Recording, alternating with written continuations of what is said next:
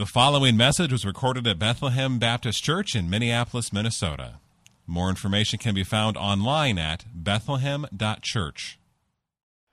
It's good to be together as we now look at God's Word, and we're glad you're here together, especially if you're watching online. We do invite you to join us in person, especially if you're here in the Twin Cities.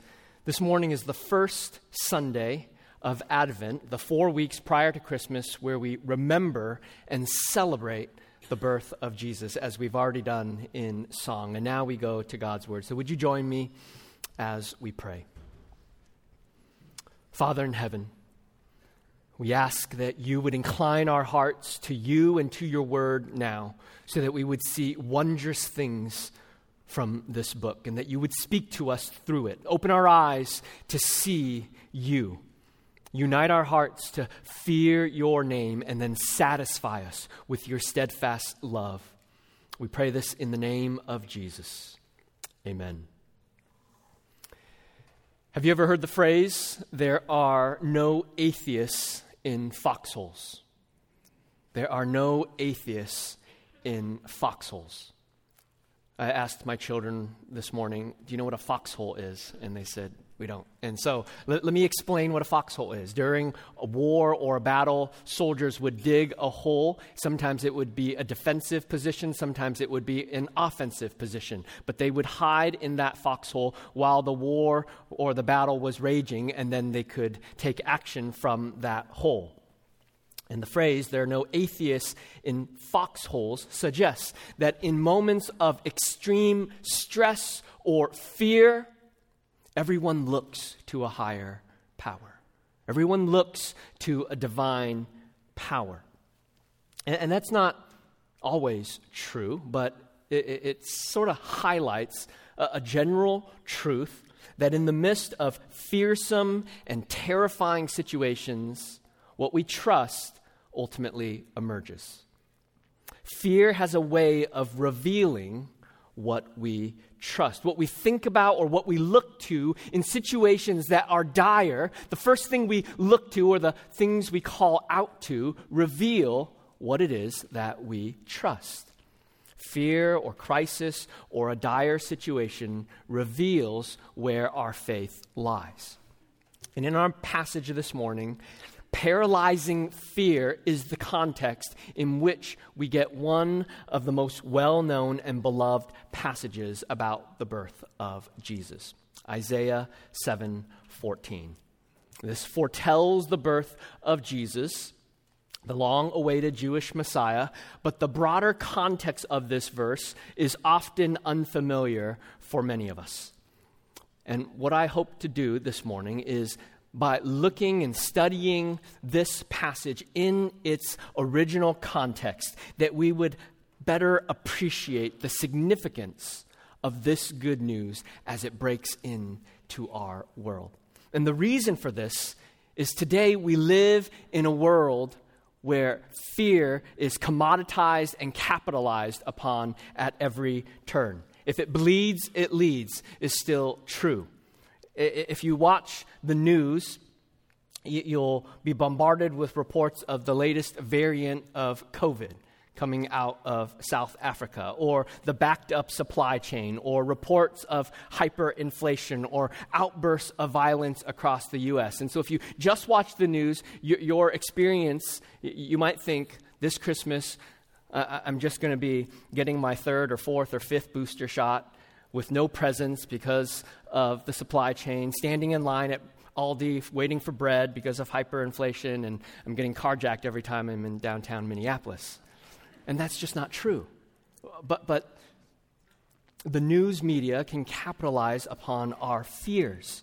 People can use fear to sell you things like, did you know that wives, you might outlive your husband by 10 or 15 years, so make sure he has a health insurance policy, a real good one. Or 3 out of 4 homes are getting robbed this Christmas, so you should get one of those security systems with the camera and everything else. What then is the antidote to all this fear and fear-mongering that we face in our world? What's the antidote to the fear that is being capitalized upon and that just wells up from within our own hearts? Well, the answer of our passage this morning is that in the midst of fear, we can trust God because God is with us. God is with us. He is Emmanuel, God with us. This is perhaps one of the simplest truths to understand conceptually and one of the most difficult truths to actually put into practice. That in the moment you're on the hospital bed, that you remember, God is with me. It's one thing to know it up here. It's another to experience the fullness of this truth, that God is with us in the midst of the storm. It's a simple truth that 3 and 4-year-olds can know, and yet it's a difficult truth that 60 and 70 and 80-year-olds can continue to wrestle with, to try to fully grasp and understand. Did you know that in our nurseries, one of the first verses that our small young children learn is Psalm 56:3. When I am afraid, I will put my trust in you. My guess is many of our children know that verse here this morning. We even give out little magnets. You can't read it, but that has the verse on it. And I have probably half a dozen of these scattered around my house. It's a simple truth with profound implications. And so my aim this morning is to realign and reorient our hearts to look with faith and unwavering trust in Jesus. So my plan this morning is to look at the broader context of Isaiah 7:14, and then to look at Matthew and how he uses and cites this verse, and then to help us apply this truth today. And before we jump in, let me answer one more question at the outset. You might be wondering why we're looking at Isaiah for Advent instead of one of the Gospels. Well, Isaiah provides some of those beautiful and significant themes and imagery about the birth of the Messiah. You just heard Kurt pray one of those verses, Isaiah 9:6. For unto us a child is born, a son is given, and the government shall be upon his shoulder, and his name shall be called Wonderful Counselor, Mighty God, Everlasting Father, Prince of Peace. That shows up nowhere else but in Isaiah. And so some of the most profound images we get about Jesus come in the book of Isaiah. The other is that as we study Isaiah, it will help us appreciate the unity of the Scriptures. It's written by human authors through the inspiration of the Holy Spirit, but directed by the divine author. Isaiah was written about 500 to 700 years prior to the birth of Jesus. And when we see the prophecies and then we see the fulfillment, what should happen for us is that our appreciation should rise and our trust in Jesus would deepen to see the divine author of redemptive history. So now, let's look at Isaiah. Isaiah is not necessarily a well-known book, so let me just give an overview. Isaiah is a prophet to the southern kingdom of Judah. And so the kingdom had already split. You had Israel in the north and then Judah in the south. And Isaiah preaches a message of judgment and hope. And Israel and Judah had rebelled against God, and the consequences of that would be that God would bring nations such as Assyria and Babylon to bring them into exile. And so this section comes before the exile. And yet throughout the book of Isaiah, there's this glimmer of hope. There's this silver lining that takes place, that there will be this Davidic king that will establish his kingdom. There's this hope throughout the book of Isaiah. Now, the immediate context of our passage here in Isaiah is a bit confusing. So you can think of it like an episode of Tom and Jerry a little bit. So there is a mouse, 2 rats, and a cat. So Judah is the mouse, and it's being attacked by Israel and Syria. Those are the 2 rats. And so he goes to the cat for help, which is Assyria. And what ends up happening is the cat disposes of the rats, but then ultimately eats the mouse also for dessert. So that's a little bit of what we're going to see. You didn't know Tom and Jerry showed up in Isaiah. Okay, look with me at verses 1 and 2. Isaiah 7, verses 1 and 2. It says, "In the days of Ahaz, the son of Jotham, son of Uzziah, king of Judah." So this is the mouse. "Rezin and the king of Syria and Pekah, the son of Remaliah, the king of Israel, came up to Jerusalem to wage war against it." So these are the two rats. You get Syria and you get Jerusalem or Israel, but yet could not mount an attack against it. When the house of David was told, "Syria is in league with Ephraim," the heart of Ahaz and the heart of his people shook as the trees of the forest shake before the wind. So we get these two nations coming up to Judah, and how does Ahaz react? He's gripped by fear. It says the heart of Ahaz and the heart of the people shook. This is a very Old Testament poetic way of saying they could wet their pants. They're so fearful. They're going to be destroyed. These two nations that are more powerful than them are coming to attack them. But then God sends Isaiah to speak to Ahaz. Look at verse 4 of chapter 7, and he says, "Say to him, be careful, be quiet, do not fear, and do not let your heart be faint because of these two smoldering stumps of firebrands, at the fierce anger of Rezin and Syria and the son of Remaliah." So essentially, don't fear these two nations. I've got this. I'm going to protect you. He goes on to say, look at verses 7 to 9. "It shall not stand. It shall not come to pass. For the head of Syria is Damascus, and the head of Damascus is Rezin, and within 65 years, Ephraim will be shattered from being a people. And the head of Ephraim is Samaria, and the head of Samaria is the son of Remaliah. If you are not firm in faith, you will not be firm at all." Essentially, what God is saying through Isaiah to King Ahaz is, I'm going to destroy these two nations. Before 65 years is up, these two nations will be completely shattered. And so what happens next is that God, through the prophet Isaiah, tells King Ahaz to ask for a sign. Look at verse 10. The Lord spoke to Ahaz, verse 11, "Ask for a sign of the Lord your God. Let it be as deep as Sheol or as high as heaven. Let me prove that I'm trustworthy by asking for any sign that you want to show that these two nations that are coming up against you that you're so fearful of will be destroyed." And King Ahaz says, No, I'm not going to ask for a sign. See that in verse 12? "I will not ask, I will not put the Lord to the test." Now, that actually sounds like he's full of faith. I'm not going to put God to the test. But we know that this is actually faux humility. It's pseudo-spirituality because he refuses to ask for a sign. It's not humility when God commands you to do something and you refuse to do it. And to prove this, I think we need to turn to 2 Kings 16. And it'll show why this is faux humility or faux spirituality. He's not being humble, saying, I'm not going to test God. He's actually hardening his heart and full of unbelief. Go to 2 Kings 16.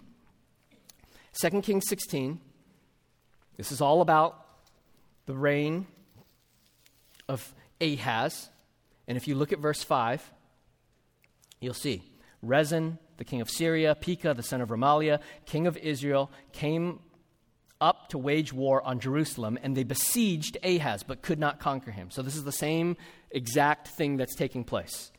And at the time, Rezin, the king of Syria, recovered Elath for Syria and drove the men from Judah from Elath, and the Edomites came to Elath, where they dwell to this day. Verse 7 now, 2 Kings 16:7. "So Ahaz sent messengers to Tiglath-Pileser, king of Assyria, saying, I am your servant and your son. Come up and rescue me from the hand of the king of Syria and from the hand of the king of Israel who are attacking me." And then verse 8, "Ahaz also took silver and gold that was found in the house of the Lord and in the treasures of the king's house and sent a present to the king of Assyria." So that is what's happening. In the midst of a fearsome situation, a terrifying situation, King Ahaz, instead of looking to the God of his fathers, instead of looking to Yahweh, he takes the gold and silver from the Lord's house, sends it as a gift to Assyria to say, help me. He turns to the cat instead of trusting in the Lord, his God. Let me just say a brief word about the difference between trusting God and testing God, and then we'll move on. King Ahaz said he wouldn't test God, but he was in fact failing to trust God in this situation. What's the difference? Well, Satan attempted to put God to the test. We read about that in Matthew 4, and we can sometimes do that as well. And it goes a little bit like this.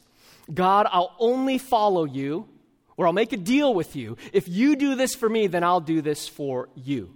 If you save my children, if you deliver me from this financial disaster, if you get me out of this hospital room, then I'll follow you. And that's testing God, and it's wicked, and it's evil. But trusting God is different. Trusting God is saying, God, I see what you have said in your word. I see the promises that you've made to your people, and so I'm trusting you, and I'm going to hold to what you have said and what you have written, and I'm going to believe that you will cause it to come to pass. So when you say, Lord, fear not, do not be afraid, for I am your God. I will strengthen you and I will help you. I will uphold you with my righteous right hand. I'm holding on to that truth and trusting that you're going to come through. Or that you said that if we get brought before rulers and councils, that we don't need to think about what we're going to say in that moment, but trust that the Holy Spirit will give us words in that particular moment. And so I'm trusting you, God, in this challenging situation when someone's questioning my faith at work, that you're going to give me words to speak that will be fruitful and good. Or, Father, you said that you send out your word like rain that falls on the ground, and it does not return void. And so I'm trusting you as I share the good news with a neighbor or with a coworker or with a friend or a family member, that you'll use it to till the soil and plant seeds that will bear fruit. Trusting God is going to his promises and trusting him to follow through and to be faithful. Okay, we're coming back to our passage now. Ahaz does not trust God, but instead he looks to a political alliance to deliver him. Look with me at verse 13. And he said, "Hear then, O house of David, is it too little for you to weary men that you weary my God also?" So Isaiah says, you made a mistake. You're trusting in Assyria rather than trusting in Yahweh. And now he gives him verse 14. "Therefore, the Lord himself will give you a sign." God unilaterally gives him a sign, and he says, "Behold, the virgin shall conceive and bear a son, and shall call his name Emmanuel."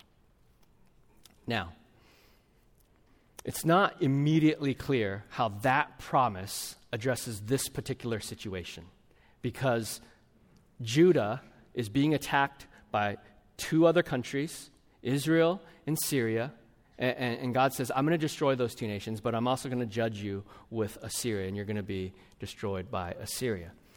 Yet God gives a sign that a child would be born that would signify the destruction of their enemies. And the truth that begins to emerge in this is that God will preserve his people through judgment, despite the ferocity of their enemies. David's line, the Davidic king, would be preserved as a remnant throughout all time so that the Messiah would be able to come. So, how do we understand this section?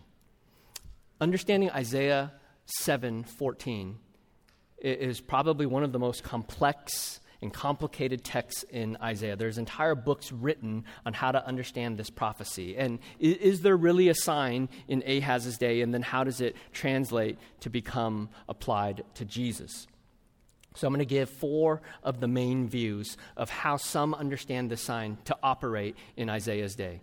The first is some think this Emmanuel figure is a faithful Davidic king, someone like Hezekiah that would come after Ahaz. But it's likely that Hezekiah has already been born up to this point. Others think it's an unnamed child that would grow up during this time when Israel and Syria are destroyed. And you can kind of see that this child is going to eat curds and honey. And so that's the type of food that a nomad would eat because the land is now desolate. You see that in verse 15. Others believe it's not a sign to Ahaz. It's only pointing forward all the way to Jesus. And so there is no temporal sign for Ahaz. And yet it seems like there is some sort of sign for Ahaz, saying before this child grows up and is of a certain age, you're going to see these two kingdoms destroyed. And so what is it? The fourth option is that it could be referring to actually Isaiah's son in chapter 8, verses 1 through 4. And I think that's actually the answer.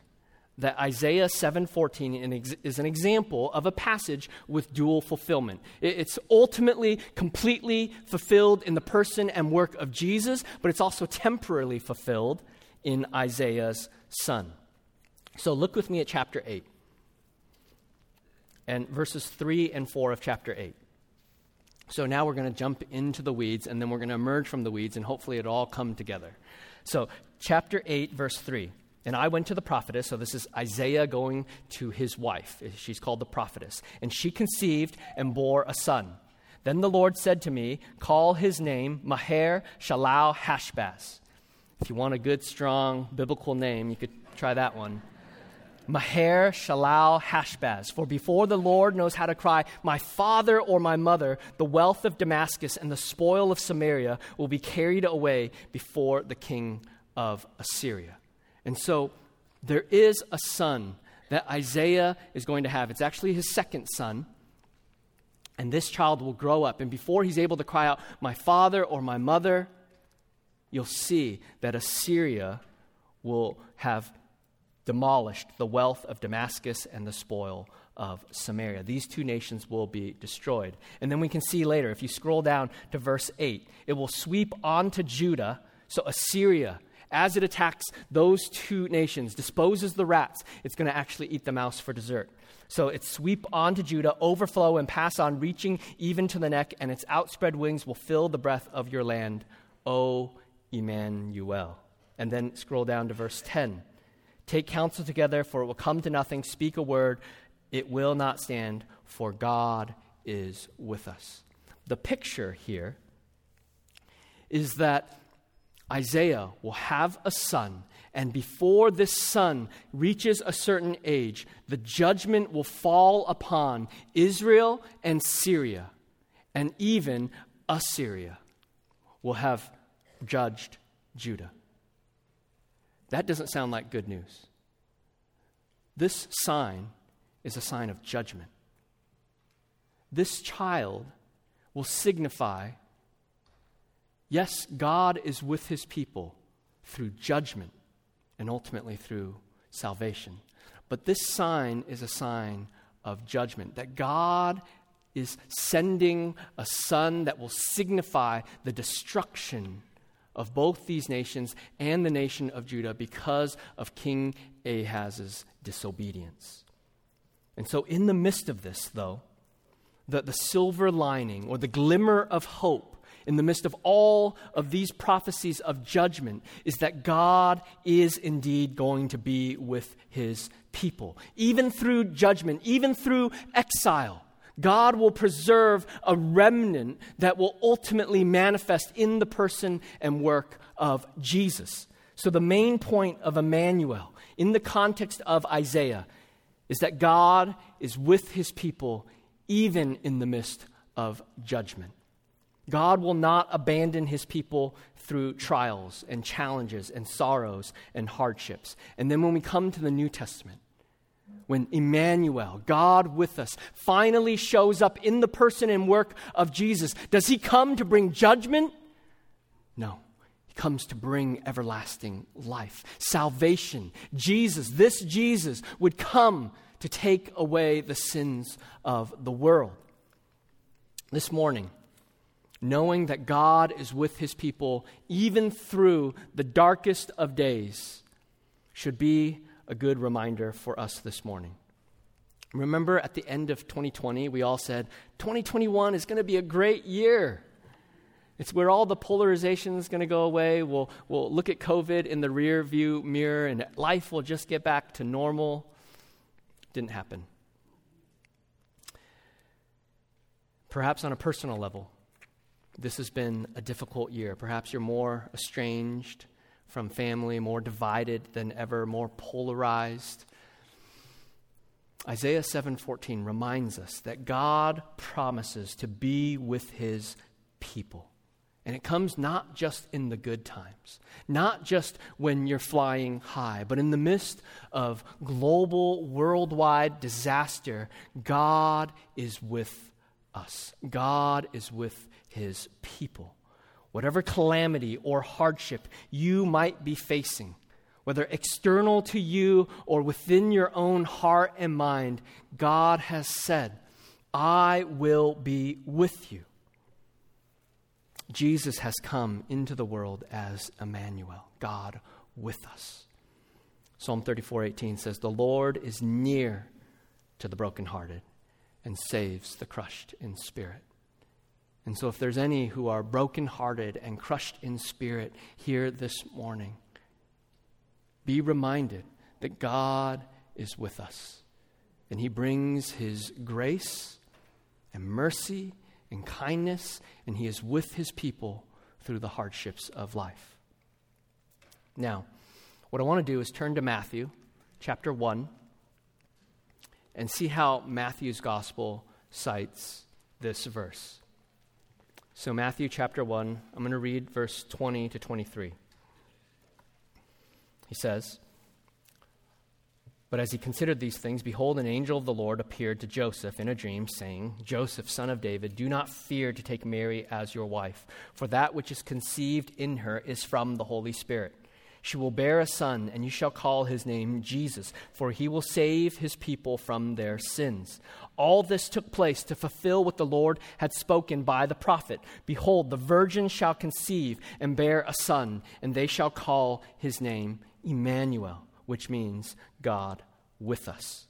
So the fulfillment of what Isaiah had spoken is completely fulfilled in the virgin birth of Jesus. That Jesus was indeed born of a virgin, that he is Emmanuel, God with us, and now the Old Testament finds its complete fulfillment. Now, we might wonder, well, Maher, Halal, Hashbaz wasn't born of a virgin, and yet Jesus is, and how does that prophecy work? Well, the Hebrew word for virgin back in Isaiah 7:14 is Alma, which could mean virgin, but it could also mean young woman of marriageable age.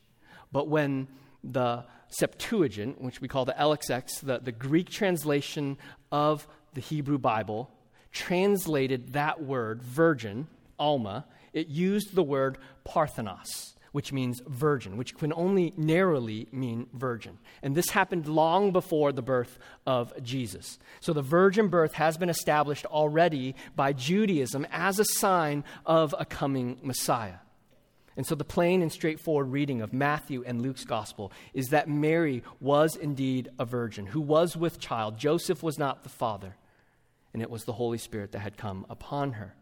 And this is why the angel comes to Joseph to make it crystal clear. Joseph was no one's fool. He saw that Mary was pregnant, and he said, I'm going to quietly divorce her because I know how babies are made, and I wasn't involved. And so when he intends to divorce her, it requires the angel to come to Joseph to say, don't be afraid. Don't fear to take Mary as your wife. And so, this is one of those key doctrines because there's many who would deny the virgin birth. But if Jesus had a human father, then we don't have a Savior. The significance of the incarnation is that God himself finally came down in sinful human flesh, sinless human flesh, to become our Savior and to become our ransom. This is why Christmas is such a big deal. That God of the universe, the one we have sung of this morning, the name that is above every other name, so that at the name of Jesus, in heaven and on earth and under the earth, every knee would bow, every tongue would confess that Jesus Christ is Lord. That name, Jesus, has come down in the flesh to dwell with and among his people.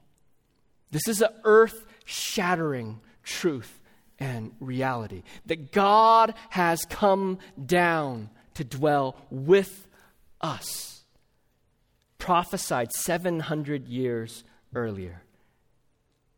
And now he's come. This is why Jesus is given the name Emmanuel, God come down in the flesh to be with us. I imagine if you're just visiting church, maybe you're an unbeliever, maybe you're just trying to figure out this Christianity thing. This sounds outrageous. These people believe in a virgin birth, and yes, we do. It is a miracle. It is one of many miracles that Jesus performed, and this one signifies that he is indeed the Son of God, that he would embody the name Emmanuel, God come down, so that we would once again be able to walk side by side with the God of the universe, just like in Eden once again. And so we want to invite you in to see the truth claims of Jesus in his word so that you would be able to decide for yourself. Don't dismiss it without having first looked at the evidence of Jesus. Now, what significance does this truth, Emmanuel, God with us, have for us today? How might these truths transform our minds and hearts and build up our faith? I think there's a number of applications, but let me just name a few. First, we see that God keeps his word. Promises are kept. Jesus Christ fulfills the Old Testament prophecies, and it proves the reliability and the truthfulness of God's word. Syria, Assyria, and Babylon have all been destroyed. God did indeed raise up a Davidic king to rule and reign in the person of Jesus. God keeps his promises. And so are any of us wavering in our faith this morning? Are any of us feeling unmoored and discombobulated and frustrated? You can go to God's word, and every single one of his promises found in this book are true, and they find their answer in the person and work of Jesus. They are yes and amen. And so you can trust in the Lord our God.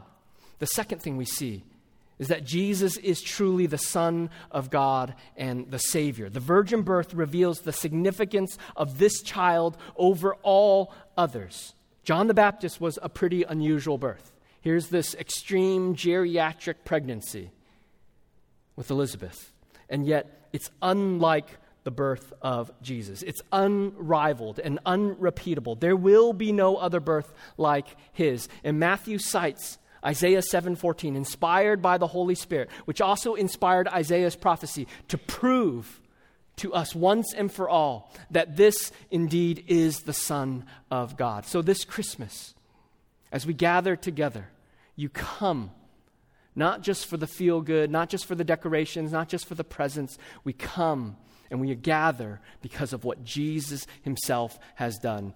God himself has come into the world to save his people from their sins. Third, God is trustworthy. God came down, born of a woman, born fully God and fully man, to offer his life as a ransom. So in the midst of joys and sorrows and everything in between, God is with us. In the midst of stress and anxiety and fear, God is with us. If you're celebrating your first Thanksgiving and first Christmas, having lost a loved one, God is with you. In disappointment and anger and frustration, God is with us. In strained relationships with extended family, feelings of abandonment or isolation, God tells us he has come to be with us. In financial difficulties, God is with us. In strained marriages and difficult children, aging parents, aging bodies, God has said, I have come to be with you as Emmanuel. God is with us through the judgment and now in salvation.